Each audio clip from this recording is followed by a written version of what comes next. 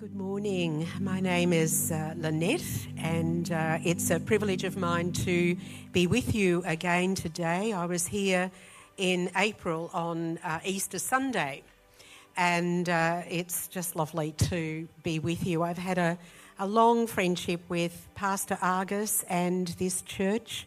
It goes back into the 1990s when you started the church, Pastor Argus.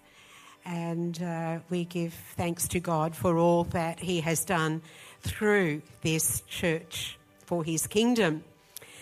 The message this morning is about leadership, God's way. Some of you have already heard this message this morning. So I'm going to pray in a minute that if you've already heard it, that God will still have a fresh word for you. And I mentioned in the first service this morning that as I entered the church here, the Lord gave me this verse from Zechariah 4, verse 6. It hadn't come up in my preparation, but as I came in here, this is what that verse says. Not by might, not by power, but by my Spirit, says the Lord. And that is one of the aspects of leadership that is really, really important. Leadership God's way, not by might, not by power, but by the Spirit of God. Let us pray. Lord, we thank you for your presence with us this morning. Draw us around your word. I pray that we will hear from you. I pray that my words will be acceptable to you, O God. But I pray, above all, that the words that you have, Jesus, for this church and for each person here will be the words that remain. Thank you, God. Not by might, not by power, but by your Spirit. Amen. When I was preparing my sermon for today, I looked at my bookshelves, and there are many books there on leadership. A couple, The 7 Habits of Highly Effective Leaders, The Leadership Wisdom of Jesus, Servant Leadership. And I know that if you were to go into Pastor Argus's study here, he has a very extensive library, and there would be many books on leadership. There is such a focus on leaders today in the media. Political leaders, military leaders, sporting leaders, business leaders, leaders in education. We all have an idea of what we think a good leader should be. And we use the model that we have in our minds to judge whether we think a leader is good or not. If you are a leader here in this church or a leader in your work, you may have a role model that you aspire to. So I want you to think about what makes a good leader. Is there a leader whom you look up to and admire? What is it about them that captures your attention? Now, the focus of my message today is about the story of King Saul, the first king of Israel. But I want above all for the message to point to Jesus. He is the ultimate leader. And if you are not a leader and don't have a leadership role, there will be aspects that you can hear and relate to, and it might be that today God places in your heart a call to leadership, or he may be preparing you for leadership that is ahead, maybe in your workplace or in the church. First, let's do a quick recap of some of the themes that you've already heard as you have worked through the book of 1 Samuel. There was Samuel's God-centered leadership. Samuel was very significant in the history of Israel as a prophet and priest and judge. And he was instrumental in the appointing of Israel's first two kings, King Saul and King David. Israel had rejected God's kingship over them. They wanted a king because they saw the nations around them who had kings, who could lead them in battle when there are wars and conflicts. They wanted a king. God didn't want them to have a king. God wanted the people of Israel, his people, to trust him as their king. And whether we have a leadership role or not, God leads all of us to fulfill his plans in our lives. And you would have heard about the lost donkeys, a rather strange story. But God used that as part of his plan to lead Saul to Samuel. Now, in the previous chapter to the one that we heard read before, chapter 10, Saul has been anointed as king by Samuel. He's rather reluctant. He doesn't tell his uncle that he's been appointed king. At one stage, he's hiding among some baggage. But the chapter ends with Saul having a group of men around him. And the Bible says they were men whose hearts God had touched. But there's a note of dissent there as well, because there were some of the men complaining about whether Saul could save them. And so we come to Saul's early leadership. Now, the Israelite town of Jabesh Gilead was surrounded by the enemy forces, the army of King Nahash. He was a neighbouring king, very powerful, very cruel, because when he defeated any enemies, he would gouge out their right eye. And so there were Israelites around that didn't have their right eye. And the Israelites in Jabesh knew this and were very afraid, so they wanted to make a peace treaty with King Nahash. And he said, I'll give you 7 days to find someone to help you, otherwise I will gouge out your right eye. And so the elders from Jabesh went to find King Saul. Saul had a powerful presence. He was physically tall and strong. And they believed that if anyone could save them, it would be Saul. He had been ploughing his fields, came back to his town and saw people in distress and wanted to know what was the matter. When he heard about King Nahash's threat to gouge out the right eyes of the people of Jabesh, the Bible says, then the Spirit of God came powerfully upon Saul, and he became very angry. Now, he used his anger to mobilise an army of 330,000 men and promised that he would save the town of Jabesh from King Nahash. So he sent messengers to say to King Nahash, we will surrender to you tomorrow at midday. Remember that point as part of Saul's strategy. And so the campaign began. Saul led his 330,000 warriors towards Jabesh through the night. He divided them into 3 companies and sent each one a different way to surround King Nahash's army. Now, he had sent messengers to tell Nahash that Jabesh would surrender by midday. So Nahash's army is there. Saul's warriors in 3 companies are surrounding them, 330,000. And at sunrise, they attacked. It was a surprise. The army was not ready for them. And they slaughtered King Nahash's army to the extent that anyone that survived ran off. And the town of Jabesh Gilead and its citizens were saved.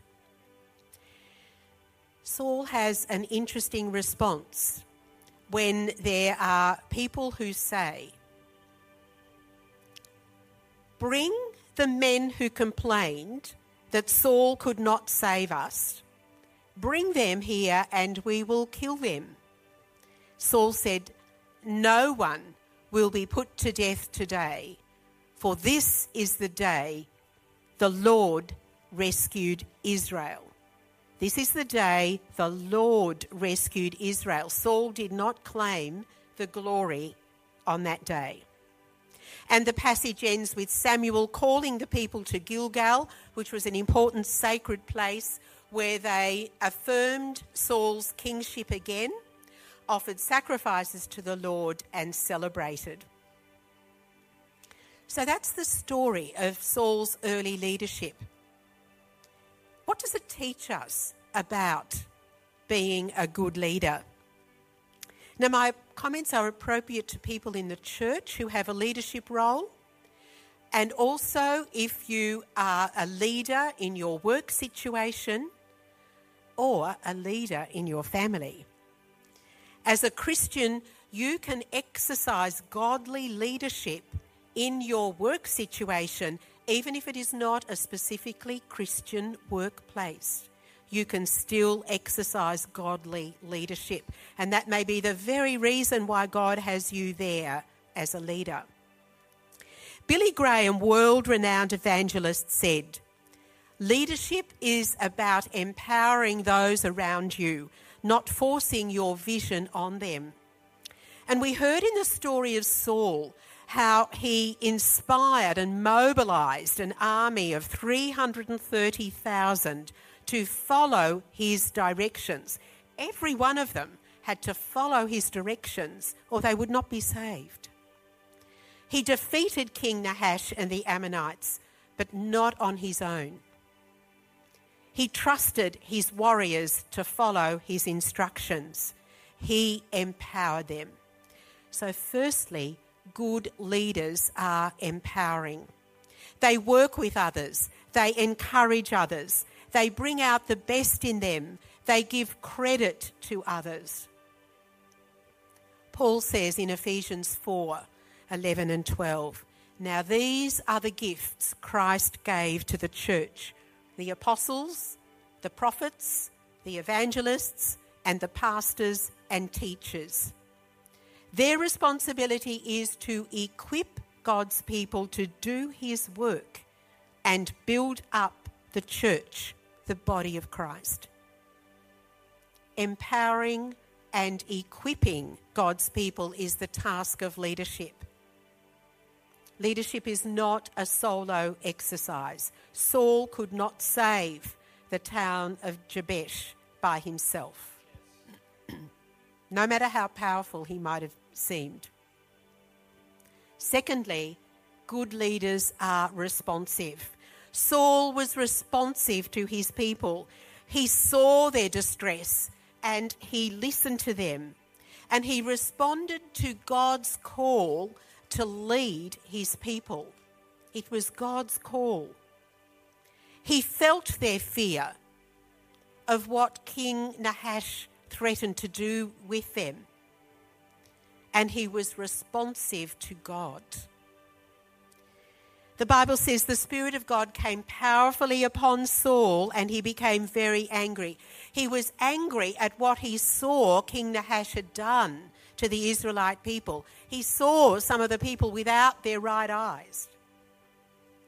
And he was angry that the people of Jabesh were so fearful about this threat that hung over them. And so the Spirit motivated him and gave him power to do the task he was assigned to do. A leader needs to understand their people and be responsive. People will give their best when they know someone is interested in them, someone will listen to them. There's a saying that goes, we have been given one mouth and two ears. I wonder why. It emphasises the importance of listening and responding. Listening and responding to God, and listening and responding to people. Being responsive means being able to assess a situation, listen to the Spirit of God guiding you about what is wise action. Because the Holy Spirit will give insight and discernment that comes from nowhere else to enable a leader to respond appropriately to the situation before them. Now, it's interesting to note that in ancient times, the Spirit of God would come powerfully upon people at specific times to enable them to do a particular task, as it did with Saul. As Christian believers, we have the Holy Spirit indwelling us at all times. The Holy Spirit will guide you in responding to people and situations. The Holy Spirit will equip you in your leadership if you trust and rely on God and listen. Thirdly, good leaders are strategic. Energised by the anger that he felt, Saul diverted his anger into enacting a strategy that would result in victory. This strategy involved planning, diverting the enemy with a false hope, organising his troops, and then a surprise attack which resulted in victory and the defeat of the enemy. That was Paul's strategy. He didn't just decide, I'll go there and wipe out King Nahash's army. He had a plan to do it. And he went through it step by step. And the people recognised Saul's leadership, his courage, and affirmed him as their king. An important aspect of being a strategic leader, and this is actually what Saul did, was to have a balcony view, to get up off the ground floor onto the balcony to be able to see the whole picture. To see the whole picture. Imagine that you are at an orchestral concert. You could sit in the stalls and you'll see the conductor, you'll see the front row of musicians. You can picture them, the violins and the strings and the woodwinds and the brass and the percussion. But if you go up on the balcony, you'll see the whole lot, as I can see all of you today from the balcony. And a leader needs that view at times to have the whole picture. And sometimes you might wonder why a leader does a particular thing or wants a particular thing done. And you can't see the reason why. But the leader has been on the balcony and can see the whole picture and sees what needs to be done. Fourthly, good leaders rely on God and trust in him. Saul reminded the Israelites that this day the Lord has rescued Israel. Saul acknowledged God and gave the glory to him. And so the character of a leader is a priority. Character and competence are important. A leader might be very competent, but without character, things can fall apart. Does the leader have God at the centre of their life? Does the leader live a life of integrity? So good leaders are empowering. They are responsive. They are strategic. And they rely on God. Another important aspect of leadership is about being accountable. How does a leader stay accountable? Firstly, being accountable to God. People will not see you when you are on your own. They will not see you in your times of prayer. They will not see you when you are soaking in the Word of God, but they will see the fruit of it. They will see the fruit of it. You cannot lead where you will not go. You cannot lead people to Christ unless you are living in the presence of Christ every day. Your first accountability is to God, whether you are a leader or not. First accountability to God. Then being accountable to yourself. How can you be accountable to yourself? It means taking responsibility for your actions. Being able to say sorry when you actually make a mistake, and leaders do. No one is perfect. Being able to say sorry. Being accountable to yourself is your personal commitment to your values, fulfilling your promises. And it comes from the inside out, from your time with the Lord, that then influences the way you act and behave. God has high expectations of those to whom he entrusts leadership in the church. And we need, as church leaders, to hold ourselves to a high standard. Then be accountable to your team. This is about mutual accountability.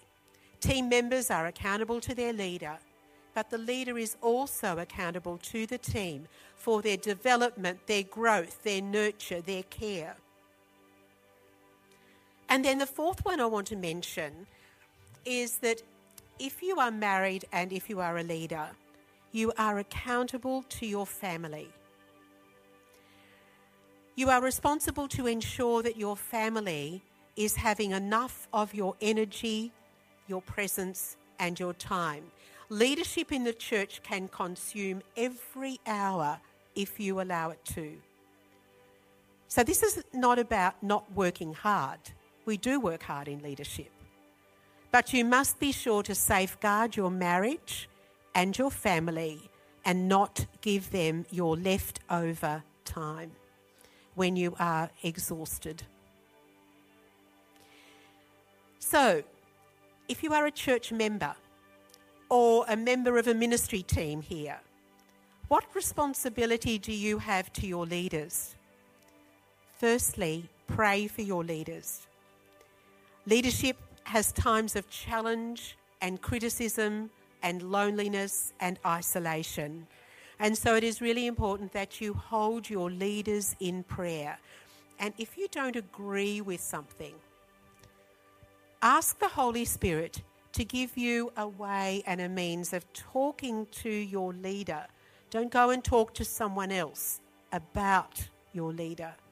Go and talk to your leader. And so that's why it's important for leaders to listen also to the people who come to you. Secondly, honour your leaders. Encourage them for who they are and what they are doing.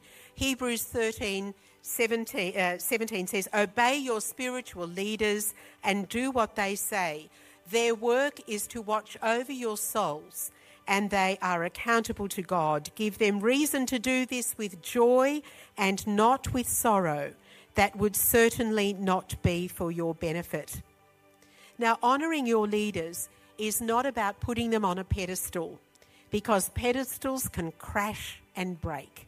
It's not about glorifying them so that they become filled with spiritual pride.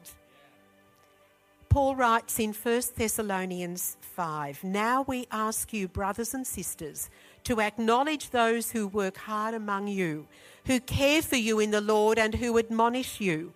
Hold them in the highest regard in love because of their work, and live in peace with each other.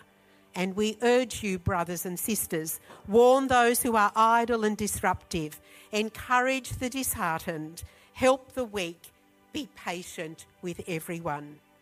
These words give us a healthy perspective on leadership. And then encourage your leaders. This is about mutual encouragement. The leader encouraging the team, people praying for the leader. Encouragement is a wonderful gift. Offer to help, come alongside, and be kind. Be kind to your leaders. Leaders, Be kind to the people who are doing the work with you. Whether you are in leadership or not, in the church or workplace, we are all called to live a life where we are led, each one of us, led by the Spirit. And this means that we need to dwell in Jesus. Jesus had some really important words to say about this. John 15 tells us that Jesus is the vine and we are the branches. And he said, "Remain in me and I remain in you."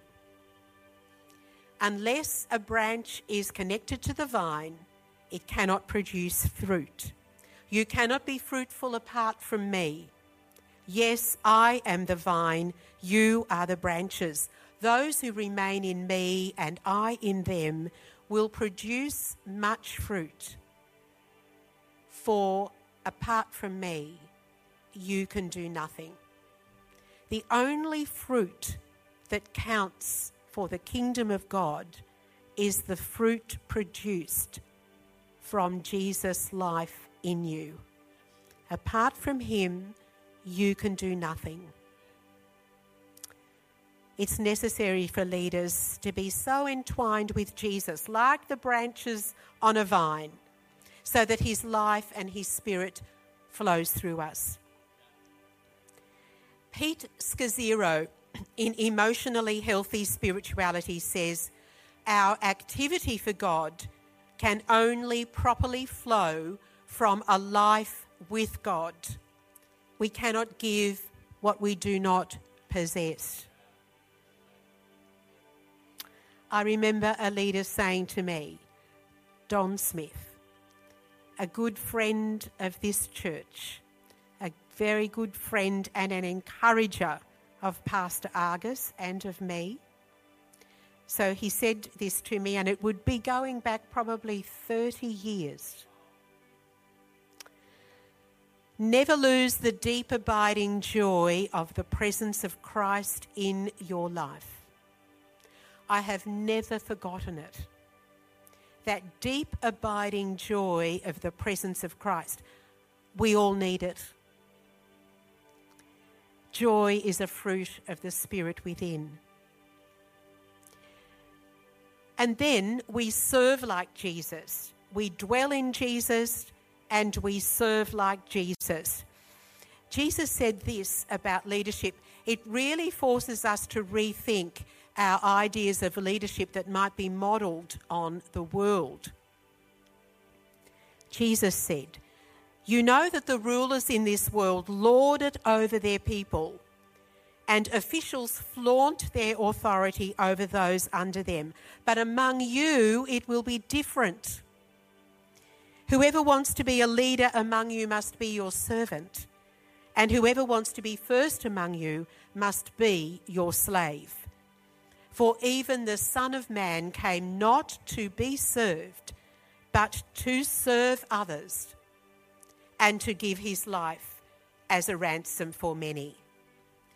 You are a servant leader when you focus on the needs of others. It means having a heart for service, a heart to minister to others. And Jesus gave us a wonderful example of servant leadership when he took the basin of water and a towel and he washed his disciples' feet. He chose to serve. He didn't serve in a way that was like a doormat for people to walk over, but rather he considered others' needs before his own.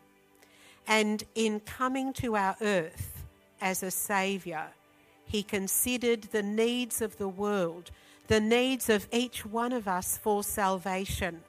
And there was only one way that would happen, and it would take the cross. King Jesus on the cross. And therefore God has exalted him in heaven. And one day every knee will bow before him and confess that Jesus is Lord. Then, as followers of Jesus, disciples of Jesus, he is to have first place. He has a purpose for each one of you and a purpose for this church. Listen to the Spirit guiding you, having faith that as you place your trust in Jesus, he will see you through.